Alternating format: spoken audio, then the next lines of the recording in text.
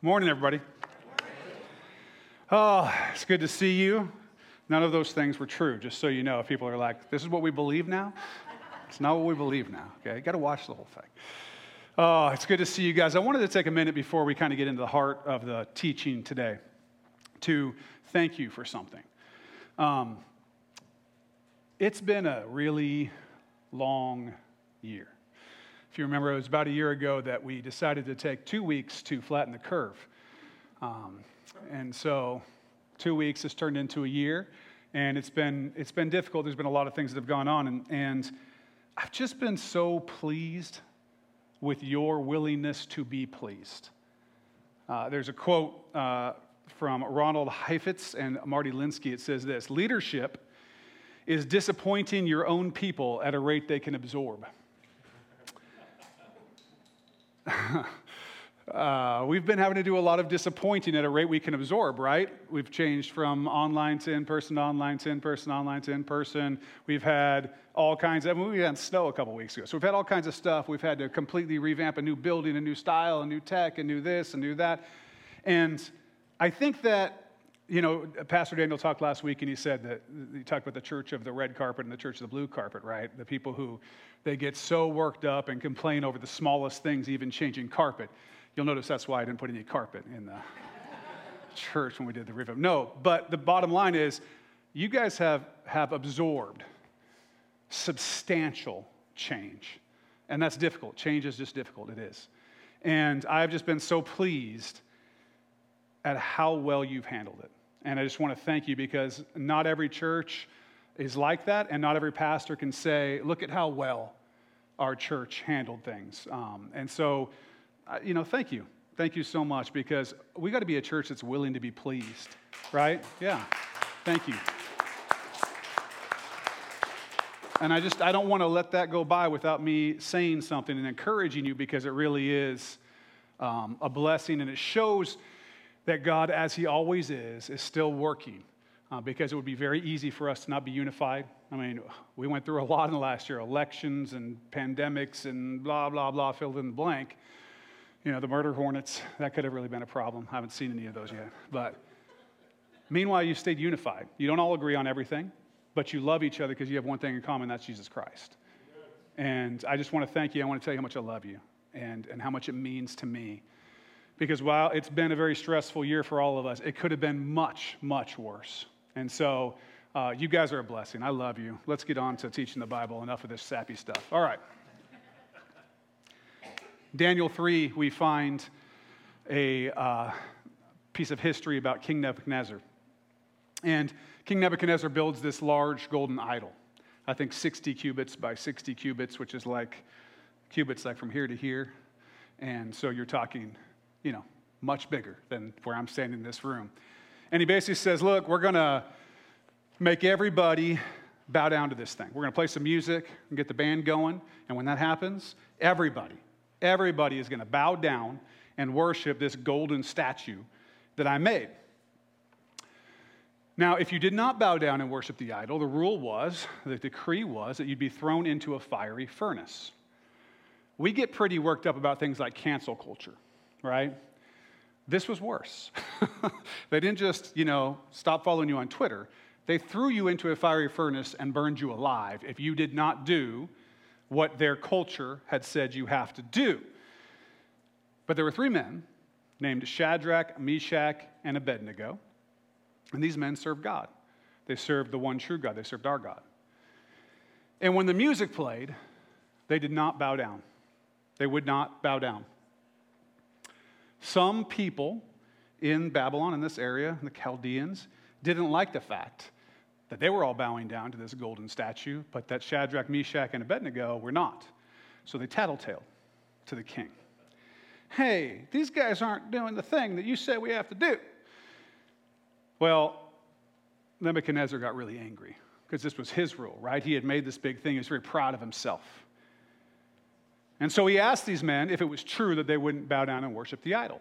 This is what they said. This is from Daniel 3, verse 15, just the last part of the verse says, this is what Nebuchadnezzar says to them. But if you do not worship, you shall be cast immediately into the midst of a burning, fiery furnace. And who is the God who will deliver you from my hands?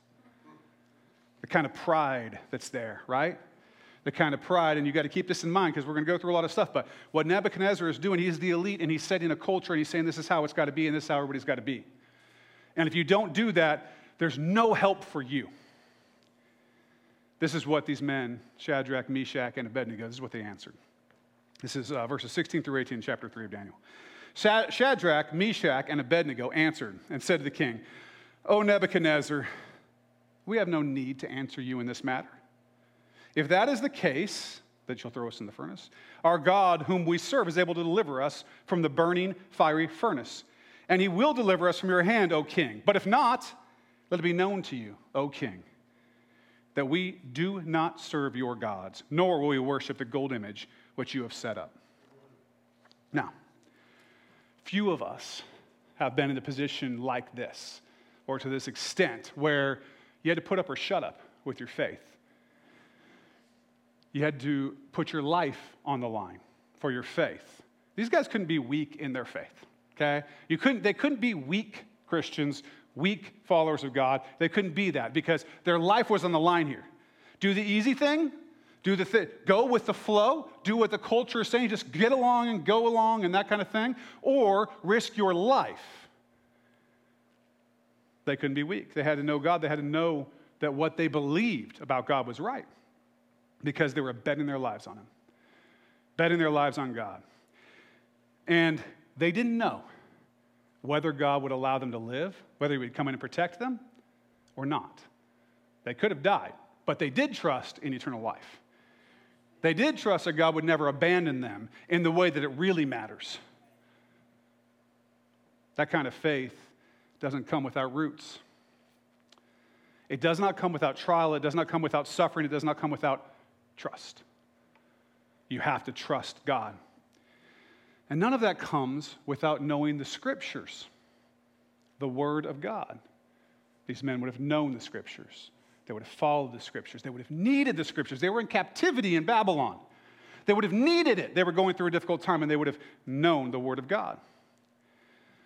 Well, the long and short of it is that when these men of God stood up to Nebuchadnezzar and to everyone else in the culture, everyone just said, oh, okay, that's cool. That's not what happened. Nebuchadnezzar was furious. He ordered that furnace to be heated up 7 times hotter than it normally is. I don't know if you know, that's very hot, okay? It's very hot.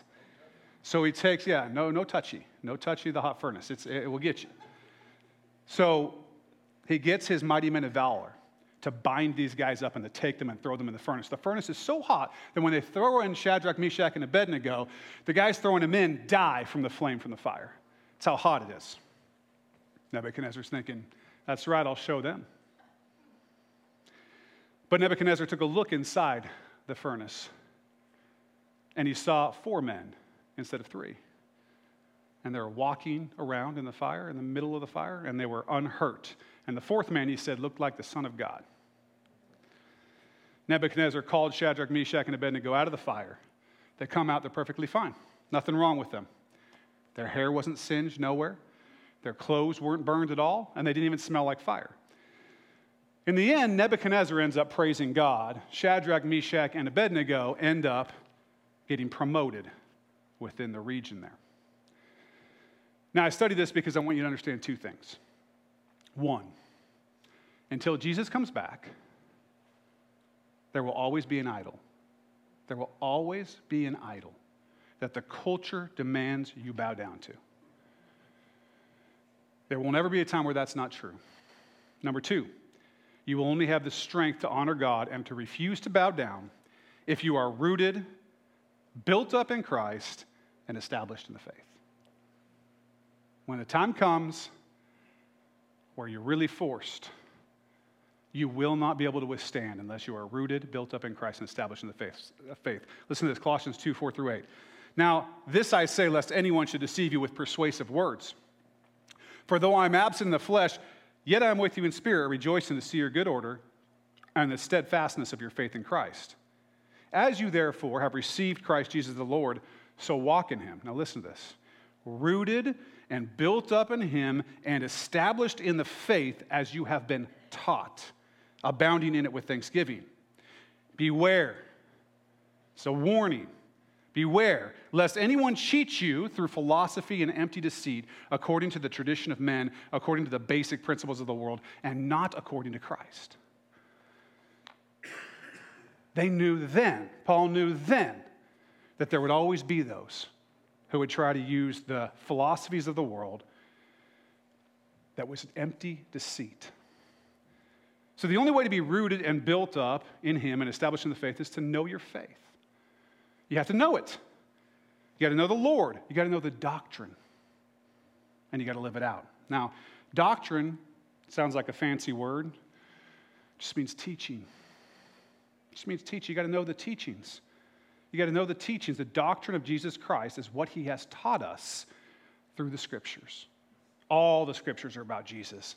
All the scriptures are the doctrine that have taught us what we need to know as Christ followers.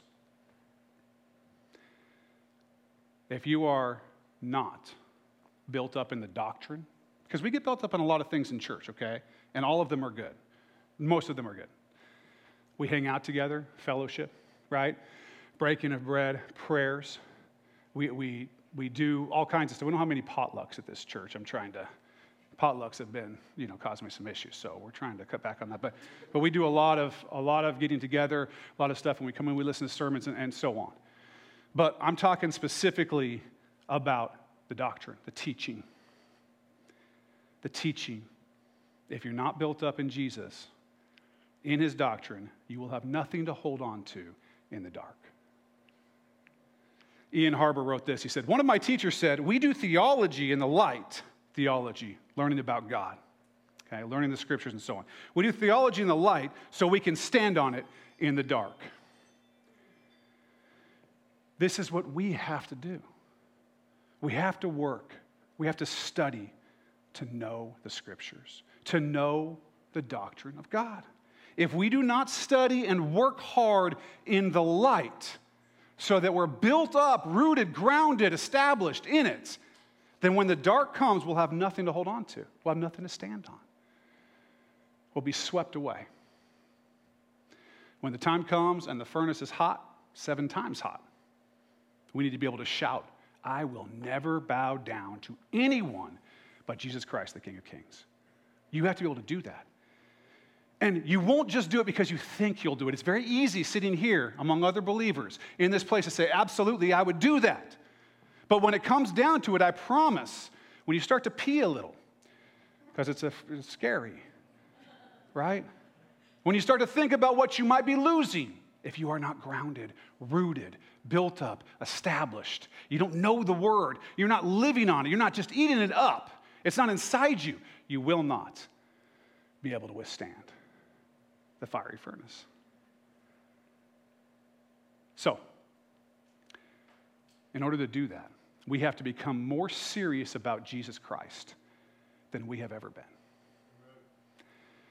As a church worldwide, as the people in Acts Church. More serious about Jesus than we've ever been before.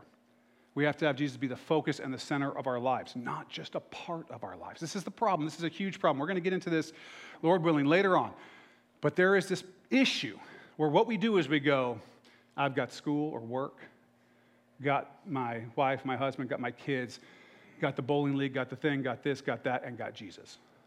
Like he's in the list. Jesus is the list. Everything else flows from Jesus being central. It's got to be central. He's got to be central. If he's not central and everything else is just a blessing that comes out from that, then he's just one of the things. Meaning when you're doing those other things, he's not involved. We got to get serious. We got to be disciples. We have to become disciples. Disciples learn from their master. We need to be real, devoted followers and disciples of Jesus Christ. Joe Carter writes this in response to the trend that people are seeing of Christians who are not rooted in the doctrine of the Word of God. This is what he says. While we, he's talking about the church, have mastered the task of making converts, we are by and large failing, as Stetzer says, in our duty of making disciples. Teaching the basic doctrines of the faith is not an optional task. It's not a project that we can undertake if we have time left over from all the other things we're doing. It's a matter of eternal consequence. He says we no longer have the luxury of ignoring our responsibility to provide this desperately needed doctrinal instruction. We will either start making Christian disciples or our culture will continue to make deists who have a fondness for Jesus. People who believe there's a God out there somewhere and they kind of think Jesus is cool. That's not saving faith. But that's what we'll create if we don't root people in the doctrine in the scriptures. So this series is called White Lies. And it's a defense of the gospel of Jesus Christ, which we need to hold very dear. Every age has its false teachers. Usually, if you've done some work in history and the history of philosophy, what you'll find is they're the same false teachers. It's the same nonsense. What happens is it comes up, the church goes, okay, and they go, okay, that doesn't work. So we get a little while where something else comes up, and then that one comes back again, and then it comes back again. And so the things we're seeing, there's nothing new under the sun. They're old heresies in new clothes. But every age has its false teachers, has its false philosophies, has its wolves in sheep's clothing that come into the church and teach doctrines of demons, things that are evil, and try to carry people away with that. Every church has its golden idols, or every culture has its golden idols. Hopefully not every church. Every culture has its golden idols that you have to bow down to if you want to be part of the crew, part of the club, one of the cool guys. Lord willing, we're going to walk through the false philosophies that so many people in our culture are now running to over the course of this series. We're going to find out that some of these philosophies, and this is the tough part for us, are not just believed by other people. Some of them, or some parts of them, are probably believed by us. We've bought into them. It's the kind of thing you catch like a cold. It's more contagious than a virus, and you can't wear a mask to avoid it. It just creeps in. Just creeps in. And so what we got to do as Paul instructed the young Timothy, this is what he said: take heed to yourself and to the doctrine, the teaching. Continue in them, for in doing this you will save both yourself and those who hear you. Knowing and being rooted in biblical doctrine is not just the calling of pastors and elders. Now that's for them. They've got to know that stuff. And it's true. They better know that stuff, right? Because they're teachers and they're called to a higher account. But it is the calling of every believer to know the doctrine. Every believer in Jesus Christ, every follower of him, from the beginning of Christ's church, this has been a fundamental. Listen to Acts 2:42. This is the very beginning of the church. This is like day one stuff. And they continued steadfastly. Lose this? No, good. And they continued steadfastly in the apostles' doctrine and fellowship, in the breaking of bread, and in prayers. In the apostles' doctrine, it's the first thing they list. Steadfastly continuing in that. Paul himself not only suffered for the gospel, but defended it. Listen to this, Philippians 1:6-7. Being confident of this very thing, that he who has begun a good work in you will complete it until the day of Jesus Christ. Praise God for that. Just as it is right for me to think this of all of you, because I have you in my heart, also could be translated, you have me in your heart, inasmuch as both in my chains and in the defense and confirmation of the gospel. This was part of Paul's job. The defense and confirmation of the gospel. You are all partakers with me of grace. Praise God. This is how we should all live. This is how we should all live. Know the gospel. Know the doctrine. Defend the gospel. Defend the doctrine. Defend the scripture. And live it out in love. Now, there are a couple things I want to be clear about. We're going to be studying and refuting. And I like to refute. It's just one of those things I like to do. The false philosophies of the world, and some that have crept into the church. But as we ought with all things, we're going to do this with love. We're going to do it with love. Colossians 4:5-6 says this. It says, walk in wisdom toward those who are outside, redeeming the time. Let your speech always be with grace, seasoned with salt, that you may know how you ought to answer each one. We're not looking as a church to dog on anyone, to be harsh to anyone. We should not be angry. We should not be harsh. We should be loving towards those who have doubts. And let me just tell you something. Jesus was not angry with Thomas when he doubted. He was very loving towards him. As a result, Thomas lost his doubts because he believed. If you are a person who doubts and you're here or you're listening online, whatever it is, come talk to me. You're not going to get harshness from me because you have doubts.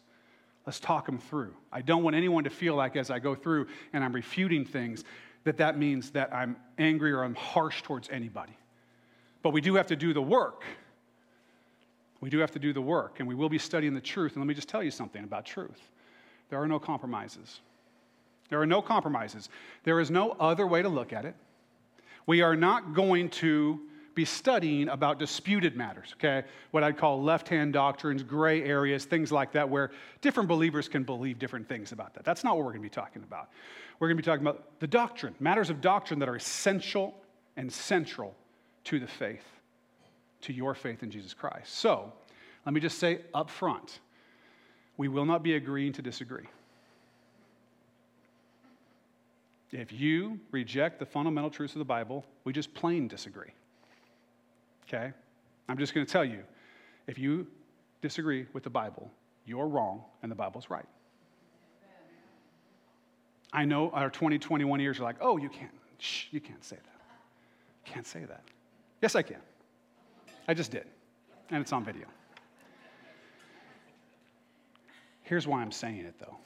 As we walk through this, you'll see that one of the things that has happened to cause some of these bad philosophies has been attempts to compromise the truth of the gospel, the truth of the scripture, so to get along, to find somewhere, well, I don't want to bow to the idol, but maybe if I just, had a moment of silence there for the idol, whatever it happens to be, right? And that kind of mindset has caused many people to compromise on these issues, and it has led people to begin to shipwreck their faith.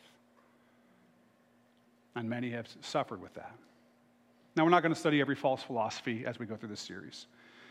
We're not going to study every false philosophy, false religion in the world. We don't have time for that.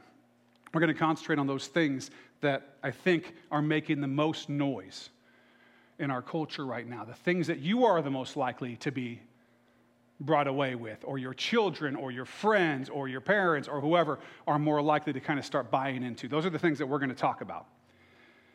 We've done several series on what's called apologetics. Apologetics is a defense of the faith, okay? We've done several series. We call them our Skeptics series. You can find them on our website, or on the app, or on YouTube, or wherever you get your podcasts. You can find all that stuff. And really, those are about dealing with, like, the basics of belief in Christ, belief in God, who God is, and so on, kind of more to the atheist or the agnostic. If you want to look at those, you can look at that. That's not what this is. It's not a study primarily aimed at the atheist or the general unbeliever. In fact, that is a very small group of people. They're very loud, sometimes obnoxious. Then again, so am I sometimes. But they're not very large. This is to a much larger group that we're dealing with. In fact, much of what we will be studying will be false teachings from people who call themselves Christians, who would say they're Christians, but teach a false gospel. Now, for this introduction message, I'm just really wanting to focus on a couple things. We're not going to be here too long. A couple of things. One is what we've been talking about, why it's important to defend the faith, why it's so important for you to know the doctrine. And I'm going to tell you a few of the things that we're going to be studying, just give you a quick overview. And so let me tell you just a few of the things that we're going to be studying. The first one in the list of false philosophies is called general apathy. That's just what I'm calling it, general apathy towards faith. And what I mean by that is that there are a lot of people right now who are rejecting the idea of faith altogether. It's not an atheism. It's more like a rejection of what they would call, organized religion, to which they should understand it's not that organized. But they sort of reject that, right? It's a fast-growing group in our culture that sociologists get all worked up about. They're called the nones, not N-U-N like the Catholics, nones like N-O-N-E-S. They have none. They have no particular religious belief. It'd be one thing if they were atheists, but often they're not. And so that skeptic stuff isn't really for them. They're far more apathetic than atheists, okay? Nuns fall into a number of the categories that we'll sort of discuss as we discuss other things, but one of the things they fall into is that I just believe they're apathetic. They don't care. They don't see the big questions about God, about heaven, about hell, about sin, about redemption, about Jesus Christ. They just don't see them as important. They just don't care. It's not like, oh, I reject all that. They might say, yeah, Jesus is real, or he rose from the dead, or whatever, and they don't care. They're apathetic. And they've come to believe that none of it really matters enough to get worked up about. That's a concern. Apathy is a grave mistake, and apparently a very contagious one. Because it seems like I see it more and more and more, where you might go to your friend and say, hey, would you like to come to church? And they'd be like, not as much, no, church is the worst, and church people are bad people, or whatever. Just, who cares? You believe what you want to believe? Who cares?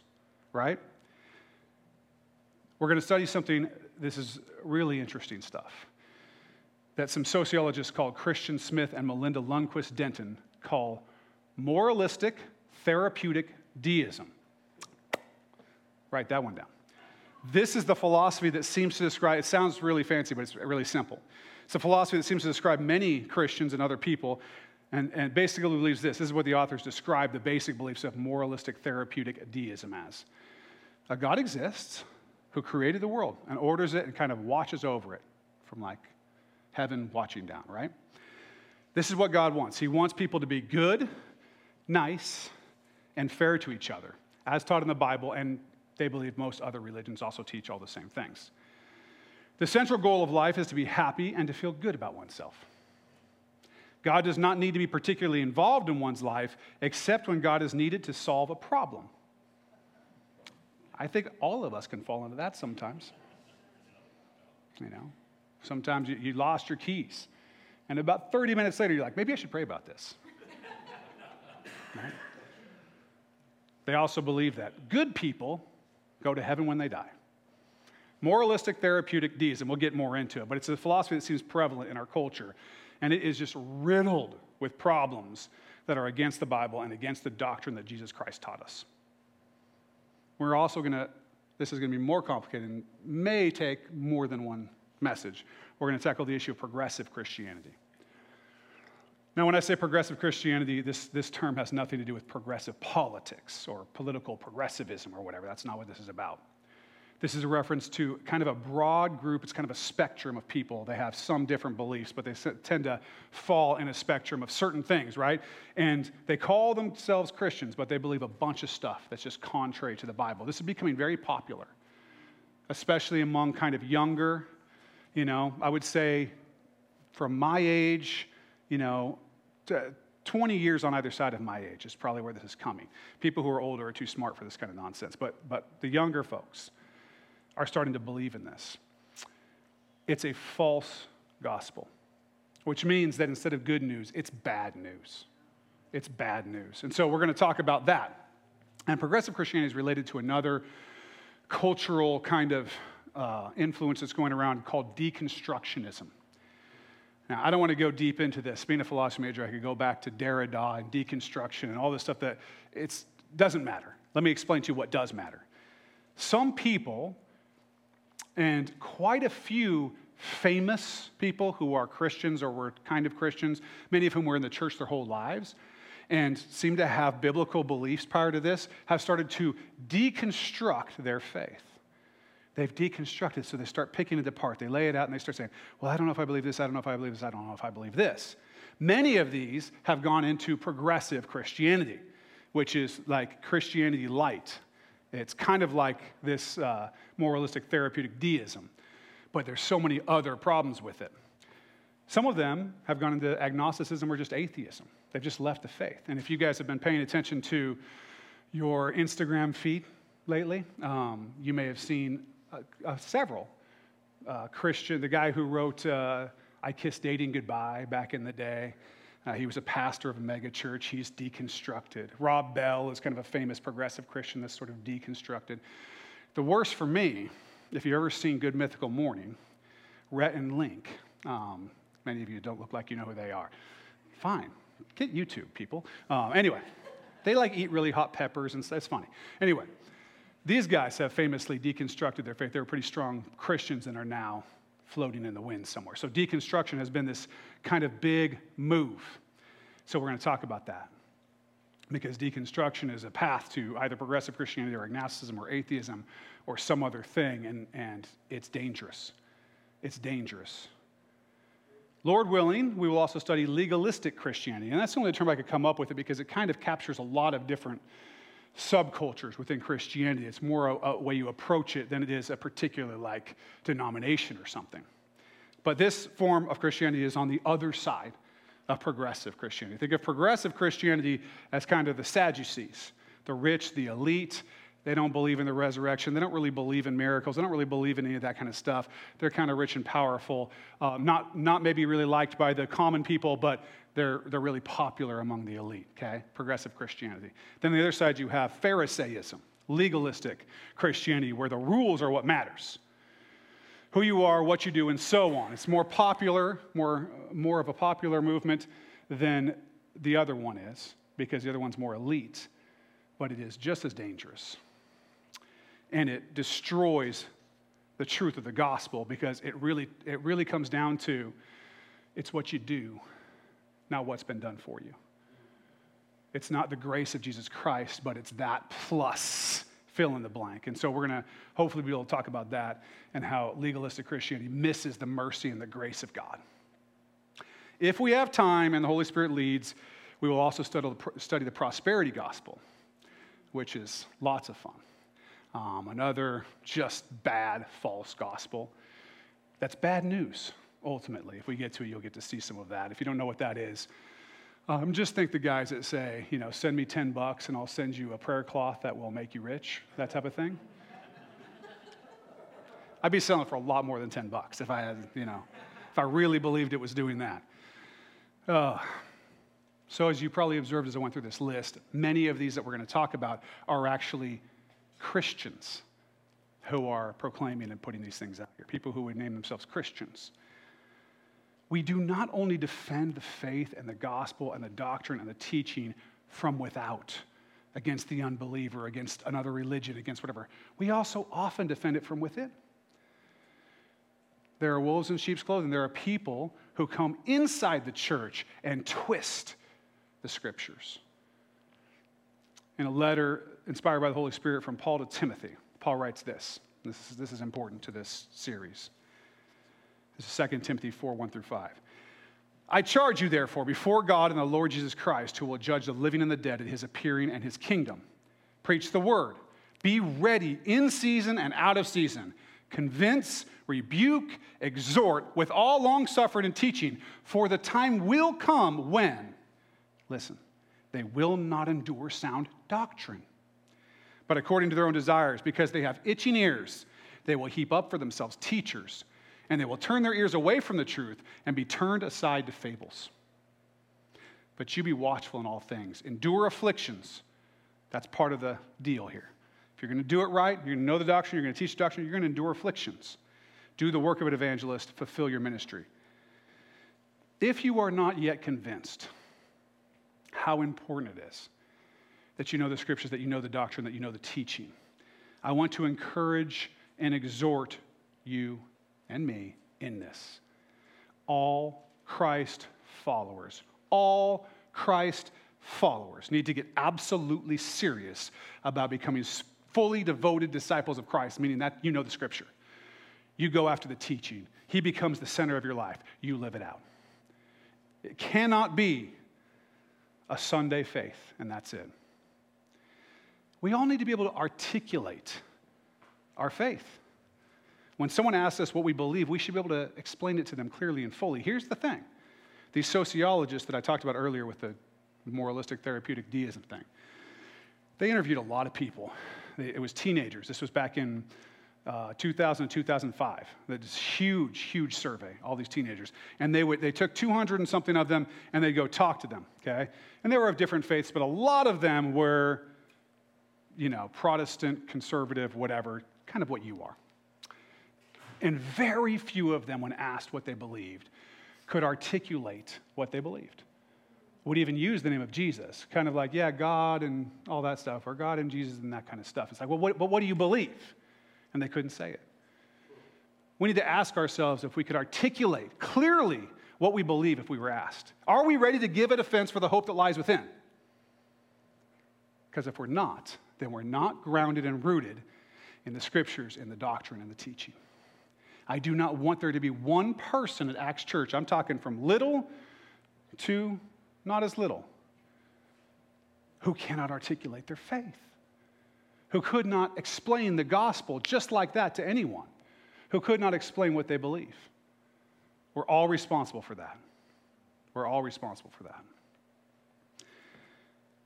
Now, I was going to bring a $100 bill in, but I can't afford that. So let's just assume that I'm holding one, okay? Here's a $100 bill. All right.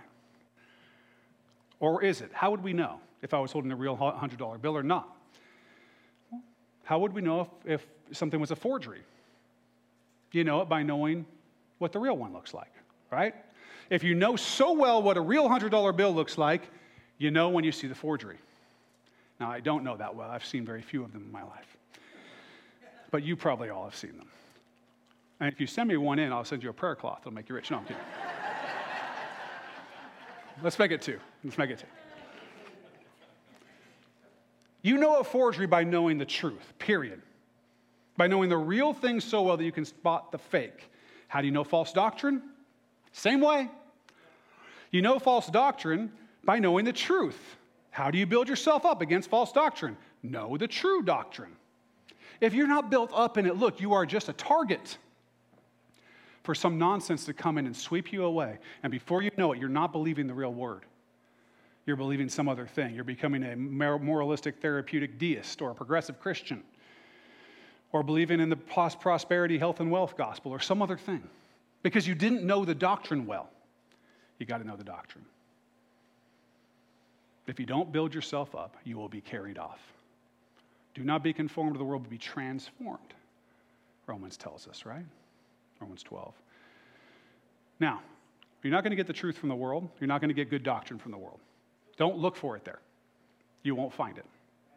You're only going to get the truth from God the Father, His only begotten Son, Jesus Christ, and the Holy Spirit through the Scriptures that they've given us. He's given us the Scriptures. You'll get it from knowing the Word. You'll get it from listening to the teaching here at Acts Church, Lord willing, and with the power of the Holy Spirit, that you might learn it here. Attend to it closely. It's important. You'll get it by study and by hard work. Nothing comes without that. Without the study and without the hard work. If you think that you're going to be grounded and rooted in the doctrine without doing any work, then you're not using the same mind that you would use towards anything. Even an unbeliever knows that marriage takes hard work. Go ask anybody, any unbeliever who's been married for more than a minute. And they're going to tell you marriage is hard work. It's hard work, right? The unbelievers know that. Now, if some husband came to me and said, look, Pastor David, I cannot understand it. I don't feel close to my wife. I don't feel like I know her well. Things aren't going well. I'm like, well, what's your relationship like? He's like, well, you know, usually I give her 1 or 2 hours on a Sunday morning. I'm going to know what the problem is. Right? I'm going to know what the problem is. You stuck a ring on and you gave a little time, but you didn't put the work in. You want to know her? Get to work. Following Christ is greater than marriage. It's becoming a disciple of the one true God. It's learning who He is and what He has said in His Word. How could we not want to work? If we're willing to work hard for marriage, shoot, we're willing to work hard to catch a fish. For any of you that have done that, that's hard. Or catch a football. Or whatever it is. Can we be willing to work hard for our King? We need to be. You cannot do that halfway. Can't do marriage halfway. Can't do anything halfway. You can't just expect that a deep, abiding, rooted, grounded, established relationship in Christ is going to come from 1 or 2 hours on a Sunday morning. It's part of it. Don't be like, well, I don't need to come to church anymore. It is important, but it's not enough. It's not enough.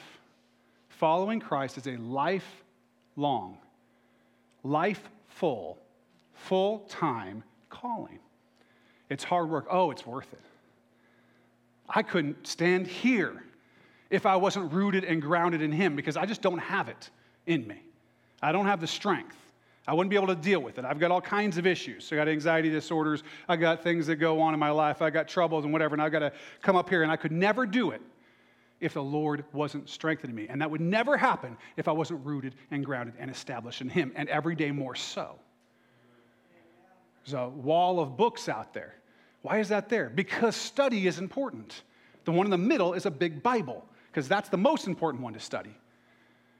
And I know, like reading through the Bible in a year, and all, that is awesome. That is great. You want to get it in you. But studying the Word, studying the doctrine, having good teachers teach you the doctrine, that has to happen. Or you will be like the people who we're going to be talking about, who have gone far off from the truth.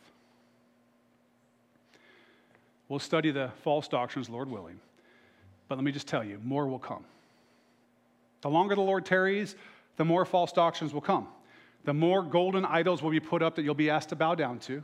And the more chances you're going to have to face that fiery furnace. And if you don't know the doctrine, you won't be able to stand. And I don't want any of us to ever bow down to anyone but Jesus Christ, the King of Kings. A good defense, in this case, is a good offense. And a good offense is knowing the doctrine. It's knowing the Word. Just like Timothy was exhorted, each of us should be exhorted. 2 Timothy 2:15. Be diligent to present yourself approved to God, a worker who does not need to be ashamed, rightly dividing the word of truth. How do you rightly divide the word of truth? Practice, study, work. Go to the end times class. Get some teaching. Be here on Sunday morning. Don't miss. If you do miss, get online. It's all sitting right there for you. We have hundreds and hundreds of teachings that are available to you at any time that are solid. If you have questions, email Susan. And you can make an appointment with me through her. I'm just saying. Start with her. Let's talk about it. Let's work it. Let's be excited about it. Let's be like David, who just loved the Word of God. He loved his law. I mean, you're learning the law. I mean, the law of the universe. I mean, who God is. I mean, what flows from who he is. The more you know it, the more exciting it gets. Have you ever had that time, maybe you were in a math class? My wife teaches math, so does Julie back. The math teachers are in the back.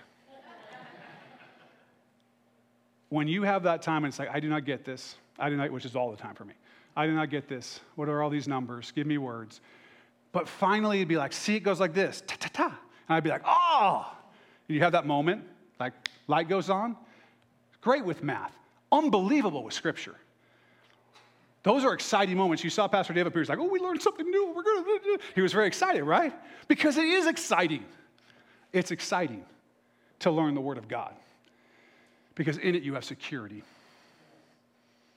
In it you have security. In it, when you do your study in the light, you can hold on to it in the dark. You can stand on it in the dark when the difficult things come. It's like Jesus talking about building your house on the rock. It's like Jesus talking about abiding in him. This is all part of that. This is all part of that. So we see it from the very beginning of the church, right? Steadfastly in the apostles' doctrine, right? Breaking of bread, prayers, all of that. All of that's good. But the apostles' doctrine has to come first, or that other stuff doesn't have much meaning. You want to understand the depth of what it means when we take communion together, when we baptize someone? You want to understand the depth of what it means that Jesus is coming back for you? Of eternal life? Of redemption? Truly understanding what redemption is in this broken world? You want to understand that? You got to know the doctrine. You got to know the doctrine. I want to go through this series. And I want us to be ready for these ones that we can hit right now. But more importantly than that, I want you to be so trained that you could do this series for whatever the new white lies are that come up, because you're so grounded in the doctrine. Let's all strive to know God more by knowing his word, his teachings, the doctrine. Let's pray. Father, I just pray that while we go through a series that isn't really about encouraging us to, be better at something or self-helpy or anything like that, Lord. Instead, it's just learning, growing. I pray that you would help us to learn and to grow and to know the doctrine, to know the teaching, to know everything that you want us to know. Lord, give us, I'm lazy sometimes, Lord. Okay, I'm lazy a lot of times. Help me not to be. Help this church not to be. Help us to take seriously the study, wherever we are, in whatever capacity you've given us. I only have so much capacity for math. Some people are only going to have so much capacity for learning the Scripture. But Lord, I pray you would increase it and grow it, expand our territory, that we might know it so that we can be the ones that when somebody is in the dark and they need something to hold on to, they can walk in these doors and find hundreds of people grounded, rooted, built up, established in your word. That we can help them, that you can help them through us. God, keep us from the lies of the enemy. Satan wants to destroy us. We will not be destroyed. We will not bow down. The culture wants us to bow down to their idols, believe this, say this, you can't say that. Lord, let us know what really we shouldn't say and what really we should say, and listen to you, not to men. And to have the strength to do that, not because we're pugnacious and angry and difficult, but because we know the Scripture and we do it all in love. Lord, help the love flow from this place, that those who despise you and who hate you can't say anything against us, because we live a life of purity, of holiness, and of love. And we get that from knowing the Scriptures. God, help us to know the Scriptures. Love you, Lord Jesus. Be with us this week. Be with everyone who's sick. Be with Lori Roy, who's struggling with the virus, having breathing problems. Lord, we pray you be with her, with so many others who are struggling with different things. God, there's always difficulties in this fallen world. I pray you be with us. Pray you'd grow us. Pray you'd be with Lindsay and the surgery she's about to have, with my mom and the hip replacement she's about to have. And so many others, Lord, I can't start listing things. We'll be here all day. But I could also list praises and be here all day. And I thank you for that. I praise you that we got to hear your word today, that we get to sing together today, that we get to be together today. God, you're good. I praise you for the 4 days that are forecasted to be good weather this week. I'll take it. Jesus, I love you. Let us all love you. Let us all serve you in the power of your Holy Spirit. In your name, amen.